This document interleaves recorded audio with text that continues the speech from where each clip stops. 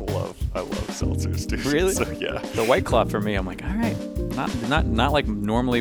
There's just nothing to dislike. There's nothing there. It's not something you can have a strong opinion about. It's not like an IPA. It's just a blank canvas, man. I always like IPAs. I like an IPA, but IPAs, I'm like, they're all like, fuck your mother IPA. And I'm like, why does this gotta be so personal, man? I just want a beer. It's overly aggressive titles for the micro breweries. Yeah, it's like, come on, Stone. Yeah. I'm calling you out, Stone. Oh my I don't God. care if you want to be a sponsor of our podcast, but please. Yeah. Speaking of journeys, I your feel taste, how your taste has changed. how our tastes change over time. I feel like we should start this conversation with a prayer. Okay. Dear Heavenly Father, just ask that you would forgive Colton for just all the stuff that he's about to admit live to all of our listeners today. I ask that you would forgive me, but then I reconsider and I say, why start now? Yeah. In your name I pray, amen. Oh, man. Spiritual journeys. Yeah. Yeah, I don't know where to start. So basically, what we were thinking about for this aspect of Dan and I's friendship and the topic of friendship in general for this season 4 of the Back Pew, we figured let's take a look back on where we came from. We started this in like 2016. 2016. Like pretty early 2016, like April, I think. Yeah. So 4, I would say, pivotal years. I think the late 20s of everybody's life are pretty transitional. And I would say pivotal years nationally, culturally. It's been a wild 4 years. Yeah. I mean, what we've lived through with like social upheaval. Yeah. I mean, that was the Trump era. Yep. It was right after Yeah. we started the Back Pew. Because he was not president when we started. No, he was running. Yeah, he was running. I think that shifted everything. And I look at who I was as a 26? And I just want to, if I could look back at him, I'd be like, hey, man, best of luck. You know, there's no advice I would give to that person. Yeah. It's just an inevitable journey It's tough. of shit. It's just like this. Hey, it's just going to be a rowdy one. Yeah. It's just, I mean, You're going to be okay. I think I would say you're going to be okay. yeah, that's more comforting than what I had to say. Yeah. You're just kind of a dick to yourself. Well, I think, so before we even get too far down, in the weeds on this one, I would just like label this episode like the transition from traditional evangelical Christian to mystic, which mystic is just another term for very loosey-goosey, very gray, very third way thinking. Very much like I love the power of Scripture and I love the Christ narrative, but I have had to basically Control Alt delete my spirituality. Yeah, I think for me, I love the power of language and words. So I love the power of these stories, some of which I believe did transpire, some of which I believe might not have, and it doesn't really matter. But I think that the important thing is the lessons held within and the fact that they were passed down and that they mattered to people who really needed them and have mattered for thousands of years for people who really needed them. But yeah, that mysticness for me is there's just something more than the material, than the physical. Right. There's something binding all this together. I'm not 100% sure what it is. Yeah. I call it God. Or the divine. I like the term the divine. Softens it, makes her sound like a lady. But I can't remember who said it, but I love the quote, God is the name of the blanket we throw over the mystery to give it a shape. Right. I really, really resonate with that. It's so interesting sitting with the beliefs I have now, because I feel like if I were to describe them to younger 25-year-old me, they'd have been like, yeah, that checks out. That's what Christianity's saying. But I had no internalization of it. Everything I had, and I think this is the big flaw of the evangelical church, is it's all very concrete. It's all very concrete, logical thoughts. You quote your scripture. You have your tried and true practices that you don't budge on. Everything you do is the right way to do it. Church on Sunday, once a week, prayer groups, whatever, memorize scripture. And there's not a lot of comfort with mystery and with this metaphysical God and all these scientific discoveries we have now about black holes and dark matter and all this stuff. There was no compartment to fit that stuff in, because I think deep down a lot of traditional evangelicals are terrified that we have a God that is not this classic, all-seeing, omnipotent thing, this very human-esque God. I think most evangelicals prefer a very human deity, versus this vast, mysterious, cosmic energy. Right. That spooks me, man. Like I'm not above it. Like a lot of the terror I've had in my spiritual growth comes from letting go of these classic ideas of heaven, letting go of these classic ideas of God being this big booming voice in the sky, and trying to lean into something that actually does makes sense from like a gut level, not a logic level, but a gut level of like, I think there's some like energy in this natural world that's how we got created. That's why we're alive. And I want to believe it's love. I want to believe it's a benevolent energy. Yeah. That's the step I'm at currently, which is trying to internalize a benevolent energy.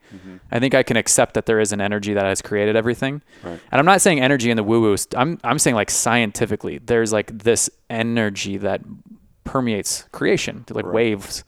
Yeah, it's the hope and the faith that it's a benevolent energy and not that it's an apathetic energy like gravity. Like gravity keeps your feet on the ground, but it also crushes you with a piano. Like it's I just don't want to believe that. Like, I hope not. I think that's where I feel like I think part of the journey of spirituality is accepting that might be a possibility. Yeah. And then choosing to have faith that there's a benevolent version of that energy. It's not apathetic. I think that is exactly what faith is. Yeah. I still find myself, and I'm pretty woo-woo and out there at this point, but I still find myself when times get hard, I'm like, God, if you are just some big king out there, can you help me out? Right. Like, if you are some giant gatekeeper between me and everything good, can you just let some of that hook a brother up? Can you hook me up? Yeah. I don't believe in that anymore, but I still sometimes in my weaker moments find myself like, hey, just in case, I'm going to toss up a Hail Mary. Right. Do you read script? Do you read the Bible at all? Yeah, I was actually just going to bring that up. I have not read the Bible in quite a while. I still read. I love reading like books about the Bible. Right. I like reading like, Richard Rohr. Yeah. I like reading commentary. I like reading commentary. And I like reading spiritual thinkers and even biblical thinkers. I like theology. But no, I haven't picked up and actually read scripture in a while. Right. I do attend a faith community, so I have scripture read to me, but I'm not actively engaging with it in any personal, profound way on my own. And there's a part of me that wonders, like, I feel like I still remember, like, the Bible fairly well from like my, when I did read it more. But I sometimes wonder, like, is the Bible as generous as I think it is? Am I misremembering am I making it softer than it is? If I picked it up and read it, would I actually be like, oh my God, I can't justify this. Right. I'm actually not I'm like, am I painting it in a very liberal brush? Yeah. Like, everything accepts everybody. Oh shit. And if I actually read it, I'm like, no, it turns out I just can't relate to this at all. Yeah. I don't know. That's where I'm trying to read it with a different lens. Cause I've gone long seasons. I went for most of my life. It was always like you would read scripture every day. That was just like the right thing to do. Quiet time. Yeah. To me, it was like it's part of a healthy diet. And then I've gone long seasons without it, and it's gone more the route of the commentary route. But in the last 8 months or so, I found myself being curious to reread it through the lens of who I am now. And I just have all these older voices in my head where they're like, read scripture more as a commentary on the group of people trying to find God than commentary directly on who God is. Because church today takes this literal view of what scripture is saying and saying like, these people had it 1000% right. And what they said is true and good for teaching. It's about us. Yeah. And we just have to stick with this one book. And I just find that to be so empty, and I find it to be so narrow and unapplicable to most of the people who live in the world. And now when I pop back into that bubble, I'm like, you all are speaking a language that no one else cares about. I saw on my friend's Instagram this morning that he popped into Mark Driscoll's new church in Arizona, and I was just like, I fucking hate this guy. And I was like, well, that's more of a commentary on what I need to fix in my soul, because I shouldn't feel that way about anybody, right? Which is to me the mystic version of like universal connection, non-judgmental belief. But what I was looking at, I was listening to parts of his sermon and just going, this group of people cannot take what he is saying and bring it anywhere else besides their evangelical pocket. And I was like, that has stopped being useful to me, because I don't want to live in that pocket anymore. I think when I was at APU and then in seminary and at Mosaic, I was like, I am so surrounded by this bubble that it's always applicable. All of these truths, all of these little witty sayings that like these pastors are saying, I can bring this to small group. I can bring this to my friends at their house on Sunday afternoons when we're at church. I can reference all this stuff. And then I've just gotten into a circle. I'm like, no one cares. Like, people are looking for real answers to their mental health. They're looking for real answers to political and social injustice. And these churches that I was raised in, mostly white evangelical churches that believe like scripture is literal and they believe in like a literal Jesus. I'm like, you all don't impact society in any way. And I have a hard time seeing Jesus as non-impactful. The Jesus I know is such a social revolutionary in every way. For it. Yeah, in every way. So when I see these pockets of Christianity where I'm like, your sermon had nothing to do with what's going on today in society. Right. And so I think I'm trying to find this cultural Jesus where I'm like, how do I take I think there is a timelessness to Jesus of Nazareth. Yeah. Strip the whole Christ Savior thing. What he did is timeless to me. And I think I'm trying to get back to the roots of how do I embody what I think this guy was? And I think he was connected to a divine source. Whether or not you believe he's a savior, I'm like, I just want to be connected to some sort of energy that lets me be persecuted. Like, he experiences the highest highs and the lowest lows. And I think that's what I want to be capable of handling. Because I feel in my mental health, I'll experience a micro low and it'll freak me out. Yep. And I'm like, I don't think this is what the model of Jesus was. I think he could handle people hating him, he could handle being marginalized. He could handle people shaming his ethics and morality. And he was a good time because people wanted to go have drinks with him. Hell yeah, dude. So I was like, you can be a good time, Colton, and still hold these morals and ethics. And I have a fun time trying to imagine this man who allowed himself to be bankrolled by like wealthy women and men in his group. He hung out with a completely politically disparate group of young dudes. Like, one of the 12 is a tax collector, totally in league with the Roman Empire. You could say a Trumpist. Yeah. I mean, one of them is absolutely like, hey, look, man, the Romans are always going to be around. Make your money while you can. This is the way of the world. And he hangs out with Simon the Zealot, who's like, burn this mother to the ground. Bernie Sanders, you know? Exactly. Which is a funny sitcom. He's hanging out with this group of dudes, and I love imagining. I don't know why, as a kid, I always imagined the disciples as like gruff older men. They're probably like 19. Yeah. You know, some of them are probably older, but like Peter's probably 20. Yeah. It's just so interesting to me to imagine this guy he's got this group of kids, and they're all a bunch of fuck-ups and renegades, and they run their mouth. And they're having like, disagreements. Can we sit beside you in heaven? And he's like, what are you all even talking about? And that's like the best of the best. Yeah. He's like, I'm plucking anyone who's useful at this point. Yeah. And that's what he came up with, you know? Also, I kind of wonder, like, in those Bible stories, I wonder how many people he walked by and he was like, follow me, I'll make you fishers of men. I wonder if like hundreds of people were just like no. Like, why? Can we just like the 12 that followed him or the 12 hey, we know dude, about? The poor carpenter guy told me I should go follow him. But like, I love thinking about this guy who must have been an engaging enough speaker to speak to thousands of people. He must have been funny. He's clearly a very wise storyteller. Yeah. He's like slinging yarns. Yeah. He's hanging out with like the wildest, craziest people. He's also he's got rich friends. He's got poor friends. The whole spectrum. Everybody loves this guy. Yeah. And everybody hates this guy. And he's not giving a lot of concrete answers. He's giving you a lot of character lessons, but he does not leave you with hey, do A and do B, and then you'll get to C in heaven. It's so vague. Even him to say, I'm the way, the truth, and the life, whatever. That's vague. Yeah. It's not a lot of clear answers. Also, like for the time, this is a dicey thing to say because we immediately are like, how would he fit into America today? And I'm like, I don't know that he would or could. Yeah. But he had to have, he's in his culture, in his time, he's the most non-PC guy. Yeah. He says everything you're not supposed to say. He challenges every status quo. Right. He goes against everybody at any given point to get to something deeper, to get to something truer and more painful and more vulnerable.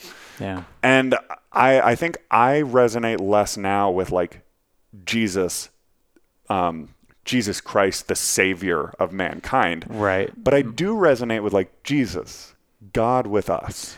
Yeah. What does that mean? It's so funny because I feel like last night when we were talking with Helen, we were talking about like religion and accepting things. I think she was making a joke, but I think she was like, "Can I be Christian without the Jesus?" And I was like, "That's the best part." I would I'd throw the rest of it I would away. throw the book out. I would throw all the other church, like toss it. Right. But if you could get like a little small like Reader's Digest version of Jesus, and like maybe some little commentary on why he's saying what he's saying, because he makes a lot of like references that don't make sense nowadays. I'm like, that would be the best part. That's where you could rip it out of the Bible and you'd be okay for the rest of your life. Yeah. I think that's the part of me I'm trying not to throw the baby out with the bathwater in my spiritual progression, as I especially become more of like a cosmic Christ person. And I love Richard Rohr as a person, which is why I believe his spirituality. Yeah. I believe he's the genuine article. Yeah. And that's a big change for me, where I think I would listen to people who I didn't necessarily like because they just had authority. And now I'm like, I kind of have to look at your character and look at your personality and be like, is this a balanced human being? Because anybody can study scripture and learn theology. I went to seminary. I've seen completely socially dysfunctional people become pastors because they have really memorized great theological points. Right. And I'm like, I just don't care for that anymore. I'm more concerned with something that transforms a person. And I have a really hard time with people who are comfortable with the cultural Christianity. You know what I mean? They have like Christian artwork in the home and they go to church every Sunday. And I'm like, it does not inform your life. And I can tell you this because you're never uncomfortable. Tell me the last time you were comfortable at church, like really viscerally uncomfortable. And I will tell you if you are living a real, authentic spiritual life. I know that makes it seem like I have all the answers, but I'm like, I don't have the answer as much as just I have a compass. I feel like I have a good compass to say like, I think you're walking in an honest direction, not necessarily the best. I don't know the perfect solution, but Jesus made everyone around him uncomfortable. His closest followers pieced out when he died and had to be wooed back by seeing him in the flesh. You know what I mean? They were uncomfortable by, eat my flesh, drink my blood. They all were like murmuring, what the fuck is he talking about? This guy is ruining dinner. Yeah. Dude, it is Passover, bro.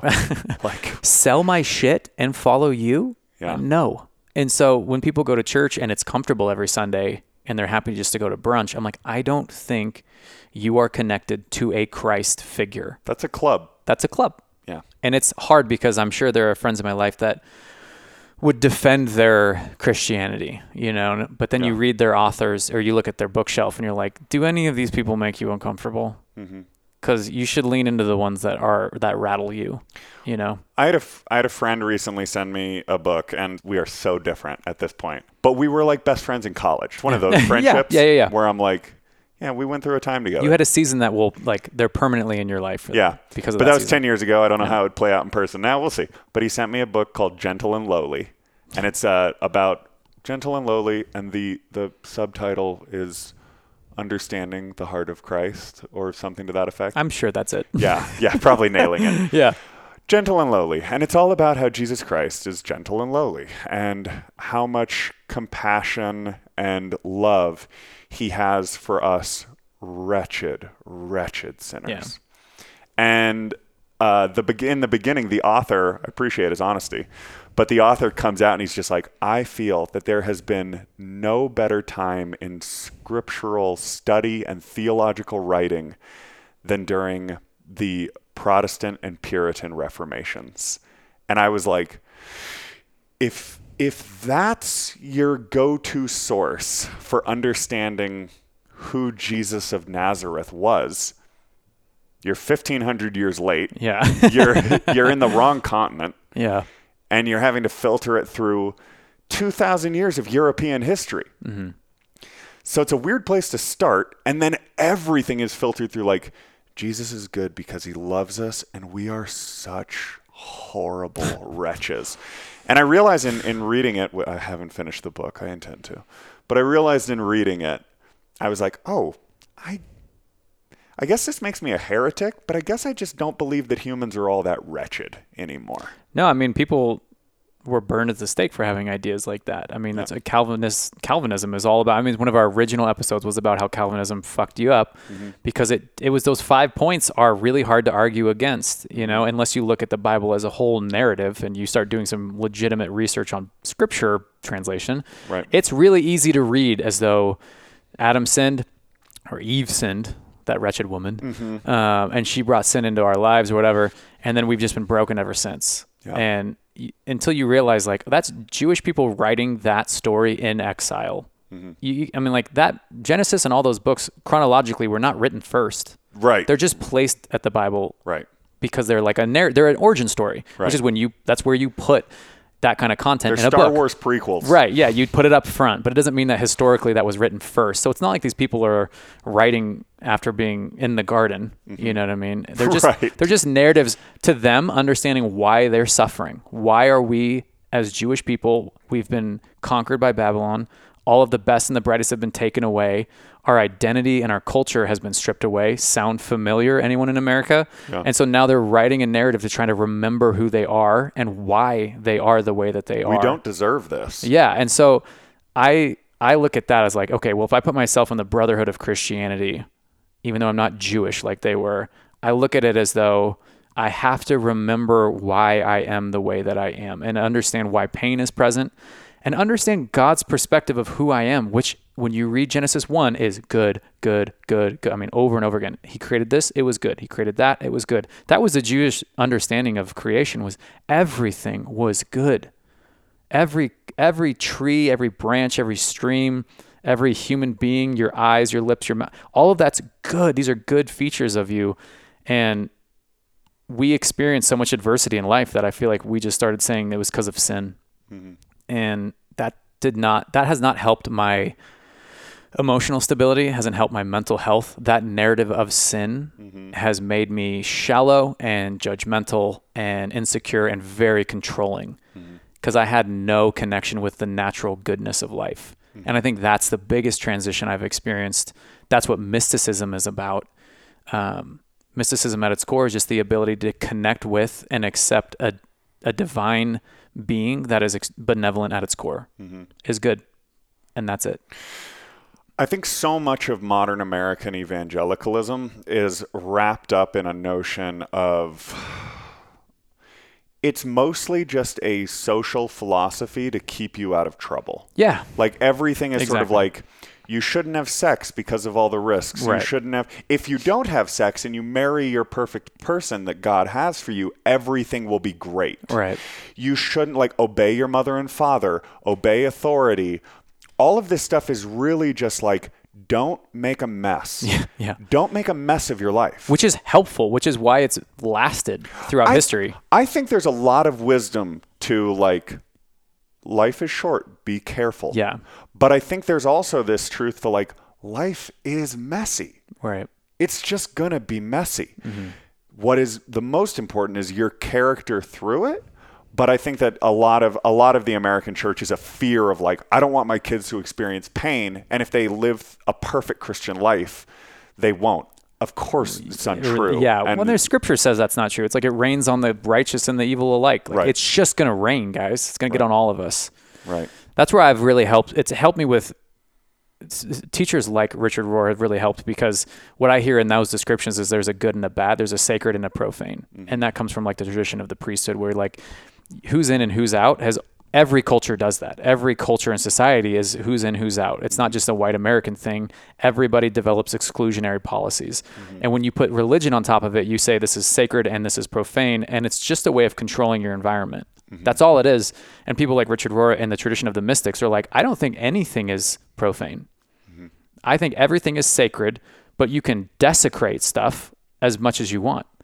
Sex is sacred, but you can desecrate the fuck out of sex if you are, you have no scruples and you want to hurt people. That's a way of desecrating something that is inherently good. Don't mind if I do. Yeah. But look at all these religions. You look at Mormonism, Catholicism, all these stuff. They all have different labels for sacred and profane.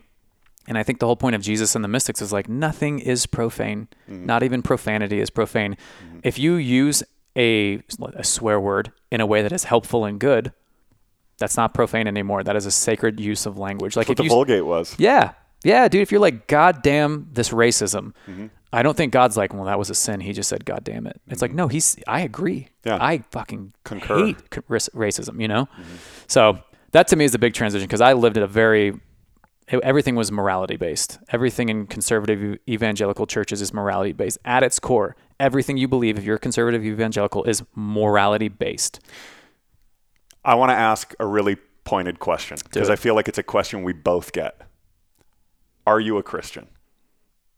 I would say I hope so. Nice.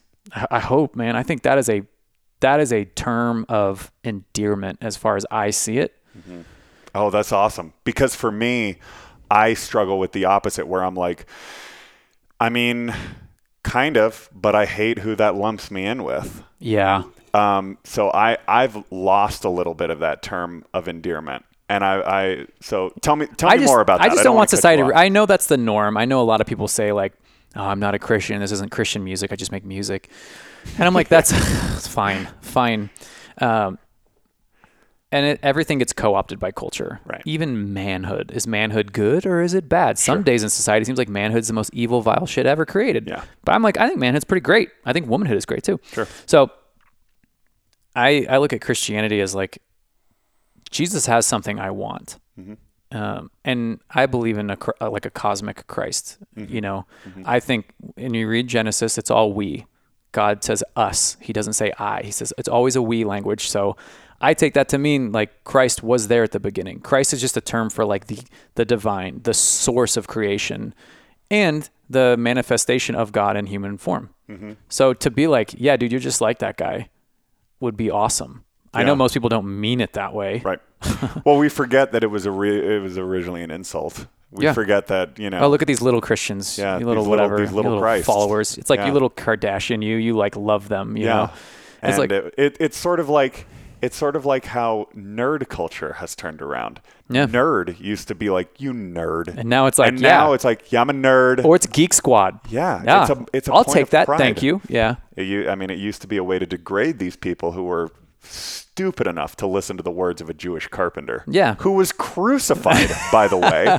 I don't know how you don't have some level of respect or admiration for Jesus of Nazareth. Not Jesus Christ, the Jesus of Nazareth, who was a historical dude. He lived. He existed. Nobody who's got any salt to their historian background. Roman historians back it up. He existed. And so I just think that guy has created a bigger ripple effect than almost anybody in the world. Yeah. And so how do you not tip your hat and look at what he taught, remove it from the Bible? Like I said, you can tear those pages out and just listen to what he said, man. He had great points about classism, racism, sexism, generosity, meditation, the way he lived. I mean, it's pretty cool shit. I have another pointed question. Yeah. I've actually got a couple of these. Yeah. And I always like talking about this stuff with you because you have much more theological training than I do. It's fading quickly though. I'm a gonzo theologian and you're like a real theologian. Now at this point in your life, where do you feel like Jesus stacks up with the other great spiritual teachers of history? And attached to that, do you have any interest in any of those other faiths? Is there like a curiosity in Eastern mysticism and in like Eastern faiths? Are there elements of Islam that are interesting to you? I think all mysticism is Eastern by nature, but I think all religions can do really profound things. I think the Muslim faith is one of those faiths that's really fascinating because it permeates the culture so deep that it's almost unquestioned, which I think is healthy and unhealthy. I have critiques and loves of all the religions. I think they all miss the mark and they all do beautiful things because it's an organized religion made of people, and religion by nature is you trying to come up with the answers to the biggest, most mysterious questions. Right. So whenever you have a hard, concrete answer to a big, mysterious question, I struggle a little bit to be like, sure, dude, whether or not you're Muslim, Buddhist, whatever. We're all shooting in the dark, Right. Ooh, Oh timer? boy. Okay, well, we'll wrap on these 2 questions. All right. So I am interested in them. I do think a lot of people have a lot of truth. I think where you're born influences so much of what you have access to. So I love learning from people who didn't grow up in the same place or have a different religion. I think a lot of the practices they all seem to preach are the same. The meditation, the generosity, the prayer, the self-discipline, the acceptance, they all have a flavor of that. And so for me, I'm like, I'm just going to take the amalgamation of all of this self-awareness practices you guys are doing and take it up for myself. They all seem to be touching truth. Yeah. I touch it from different sides. Right. I just love Jesus because I was raised with him and I love his stories. That's the language I speak. Yeah, he's my favorite. It's like the first movie I saw when I was a kid. Yeah. So it's my favorite. I love The Lion King. It's my favorite Disney movie. I like that. He's my favorite. Yeah, he's just my favorite. I'm not saying yours is bad. It's just like being a 49er fan. Yeah. I grew up in San Francisco, man. Like, I don't know what to tell you. Like, I will always be with this as long as I know. Are there any archaic beliefs that you feel like you used to hold, old beliefs that you're like, I no longer believe that, but in my dark days, those old fears, those old things, those pop back up? For example, I still sometimes wrestle with a fear of like, if I'm wrong, I'm so going to hell. Like most of the time I'm like, wow, that's really silly. But every once in a while it catches me sideways. It might be silly, but dude, I have a big fear that there's just nothing. That's caused some anxiety attacks. And we have an episode coming up on mental health. But something that caused me a lot of anxiety is the stripping away of this classic heaven. Yeah. That gives me, I get sad and then it makes me scared because I have for most of my life believed that like when I die, I'll see all my friends and family. And when you start going on this journey of reconstructing your faith, which I think is a healthy process, it gets scary. That deconstruction phase where you start allowing your faith to get torn apart so you can rebuild it back stronger. I miss that idea of heaven, man. Like in my dark days, I go, then what is all this for?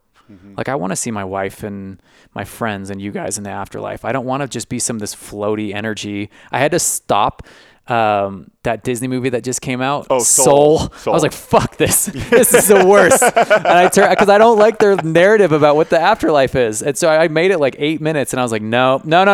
This is awful. This is not for me. I don't want to believe in this.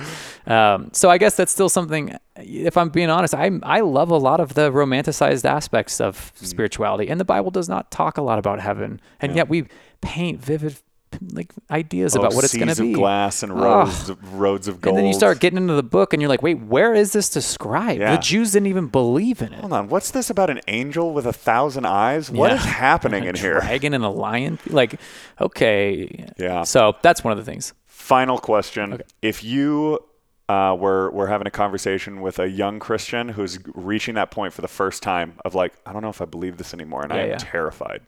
What do you think you say to that guy? That's someone I'd want to be in a relationship with. I'd want to be like, you can give me a call. I mean, or a lot of calls. Or a lot of calls. Yeah. Because there's just no shortcut. I mean, we talked to your dad a little bit about it because we're up here at this cabin and he's here and he's a wise doctorate of theology and he's been around the block. And even he's talking about, it's been 10 years. It's been 10 years of this journey for him. And I'm like 4 years into this. Yeah. At the start of the Back Pew till now, 4 or 5 years. And you just hit a lot of terrifying points along the way. And you just stick through it. I mean, avoid cynical people. I know our show is called The Back Pew. I know people think we have like this cynical shitting on church. I think it's beautiful for the people it helps. I think it's just a part of culture. I don't think it'll ever go away. And I don't want to be cynical. I think there's a lot of things. I critique things that I have hope can change. I don't critique anything that I think is just dead in the water. It's a waste of energy. So I would say avoid cynical people. If you're in that journey and you are deconstructing Christianity, find balanced, kind people who are doing good things in the world. That's it. That's all you got to do. Yep. Because nothing will make you become a nihilist faster than some ex-Christians who have found nothing to do with their lives except for complain about the way it used to be and the way it is, and have not found a good community and don't do anything with their resources. You can abandon the old religion and still not be looking for the truth, still not be looking for the deeper good. It's not a virtue to just leave the church. I think like what I keep reminding myself of, because right now, I know we're going long, sorry. I have really come to terms for myself that we started this podcast in 2016, and we started this podcast because we were having to think through some difficult stuff, and we wanted to talk openly about it with other people. Right. And now in the year 2021, deconstruction has never been more vogue. It is so hip to be an ex-evangelical. Yep. It is so hot to right now like shit on youth groups. Yeah. And you know what? I'm going to keep doing it because it's fun. It's fun. It's a good time. But deconstruction is not the end of the road. And I'm really interested now in my 30s. I'm like, I'm really excited about the future of reconstruction. Yeah. Of like, okay, I took this thing apart because it wasn't working. There are pieces that still work. There's pieces here that are valuable. Right. Oh, absolutely. And like, what will those become? What will I do with those? Where will those take me? I'm very excited and hopeful and optimistic about reconstruction. And what I feel is like the invitation of the divine to just lean into the mystery. Yeah. Who knows? It's scary and unnerving. And that's the best motto for it, is lean into the mystery, no matter how scary and panic attack inducing it is. You just stick with it. Yeah. Stick with the mystery and the emptiness. I feel like the only meaning of life, the purpose of life, is to age, grow, learn, and teach. Yeah. And like pass down the hard-earned wisdom that you gained so that maybe other people don't have to learn it the hard way like you did. Yeah, and they just have a comfort blanket along the way. I don't have any. I have one. I guess I'll count your dad as well. So I have two elders in my life that can even describe this journey. Mm-hmm. And the rest of the elders in my life are terrified of it. Mm-hmm. And Richard Rohr describes it as dying. Mm-hmm. He's like, when you hit this threshold of your faith, it feels like death. Yeah. There's no other way. It's such a downer of a way to end this episode. No, I think that it's because we see death as being the end of everything instead of a part of the journey. Exactly. And that is one of the biggest triggers for things that have given me like depression or panic attacks in the past is I could feel my body resisting the acceptance of death. Mm-hmm. I do not want it. Without that assuredness of heaven, this sparkly eternity, my body freaks the fuck out at the idea of death. But yet when I love fall. Yeah. I love fall, which is just celebrating things dying. Mm-hmm. That's all that fall is a season. Look at the leaves change colors. Look at the tree. It's like that's nature dying. Yeah. I mean, it's just part of, I think Richard Rohr calls it, it's part of the redemptive cycle of life. Mm-hmm. And if you think about redemption as like a kind of one of those Christianese words that gets thrown out a lot, but we never really understand what redemption is. Mm-hmm. It's that. Yeah. It's going through the cycle of life and death and knowing that that's not the end of things. And I cognitively understand that and can repeat it, but I still have not internalized it. And I am at this huge clash between my head and my soul right now, where it's like I've cultivated this soil in my soul with all these evangelical rigid beliefs, but it's just broken down. Yeah. Life has broken it. And I'll talk about some of the things that broke it in the next episode, but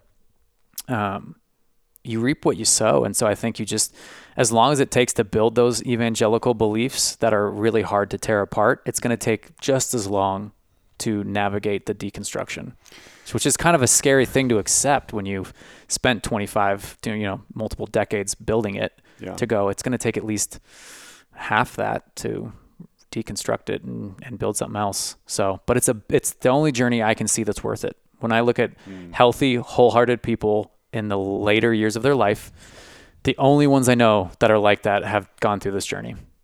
So, amen, dude. Yeah.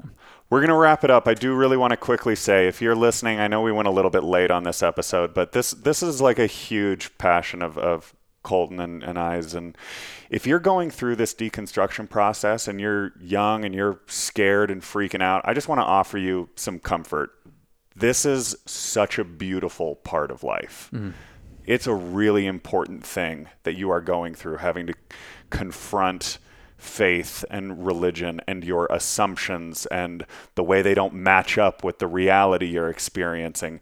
It's really important. It's hard, but I just want to commend you for going through it. Yeah. And I want to say of those like the Vogue deconstruction, memes and whatnot, if it gives you a laugh, go for it.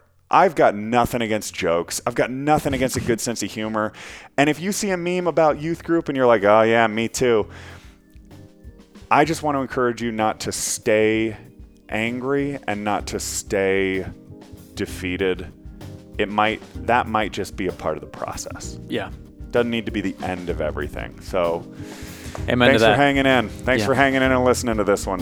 Thanks, y'all. We appreciate you. We love you. And we hope this is of help for the journey. And C-Money, thanks for your transparency, dude. Thanks for yours, too. Appreciate that. See Bye, you next everybody. time, guys.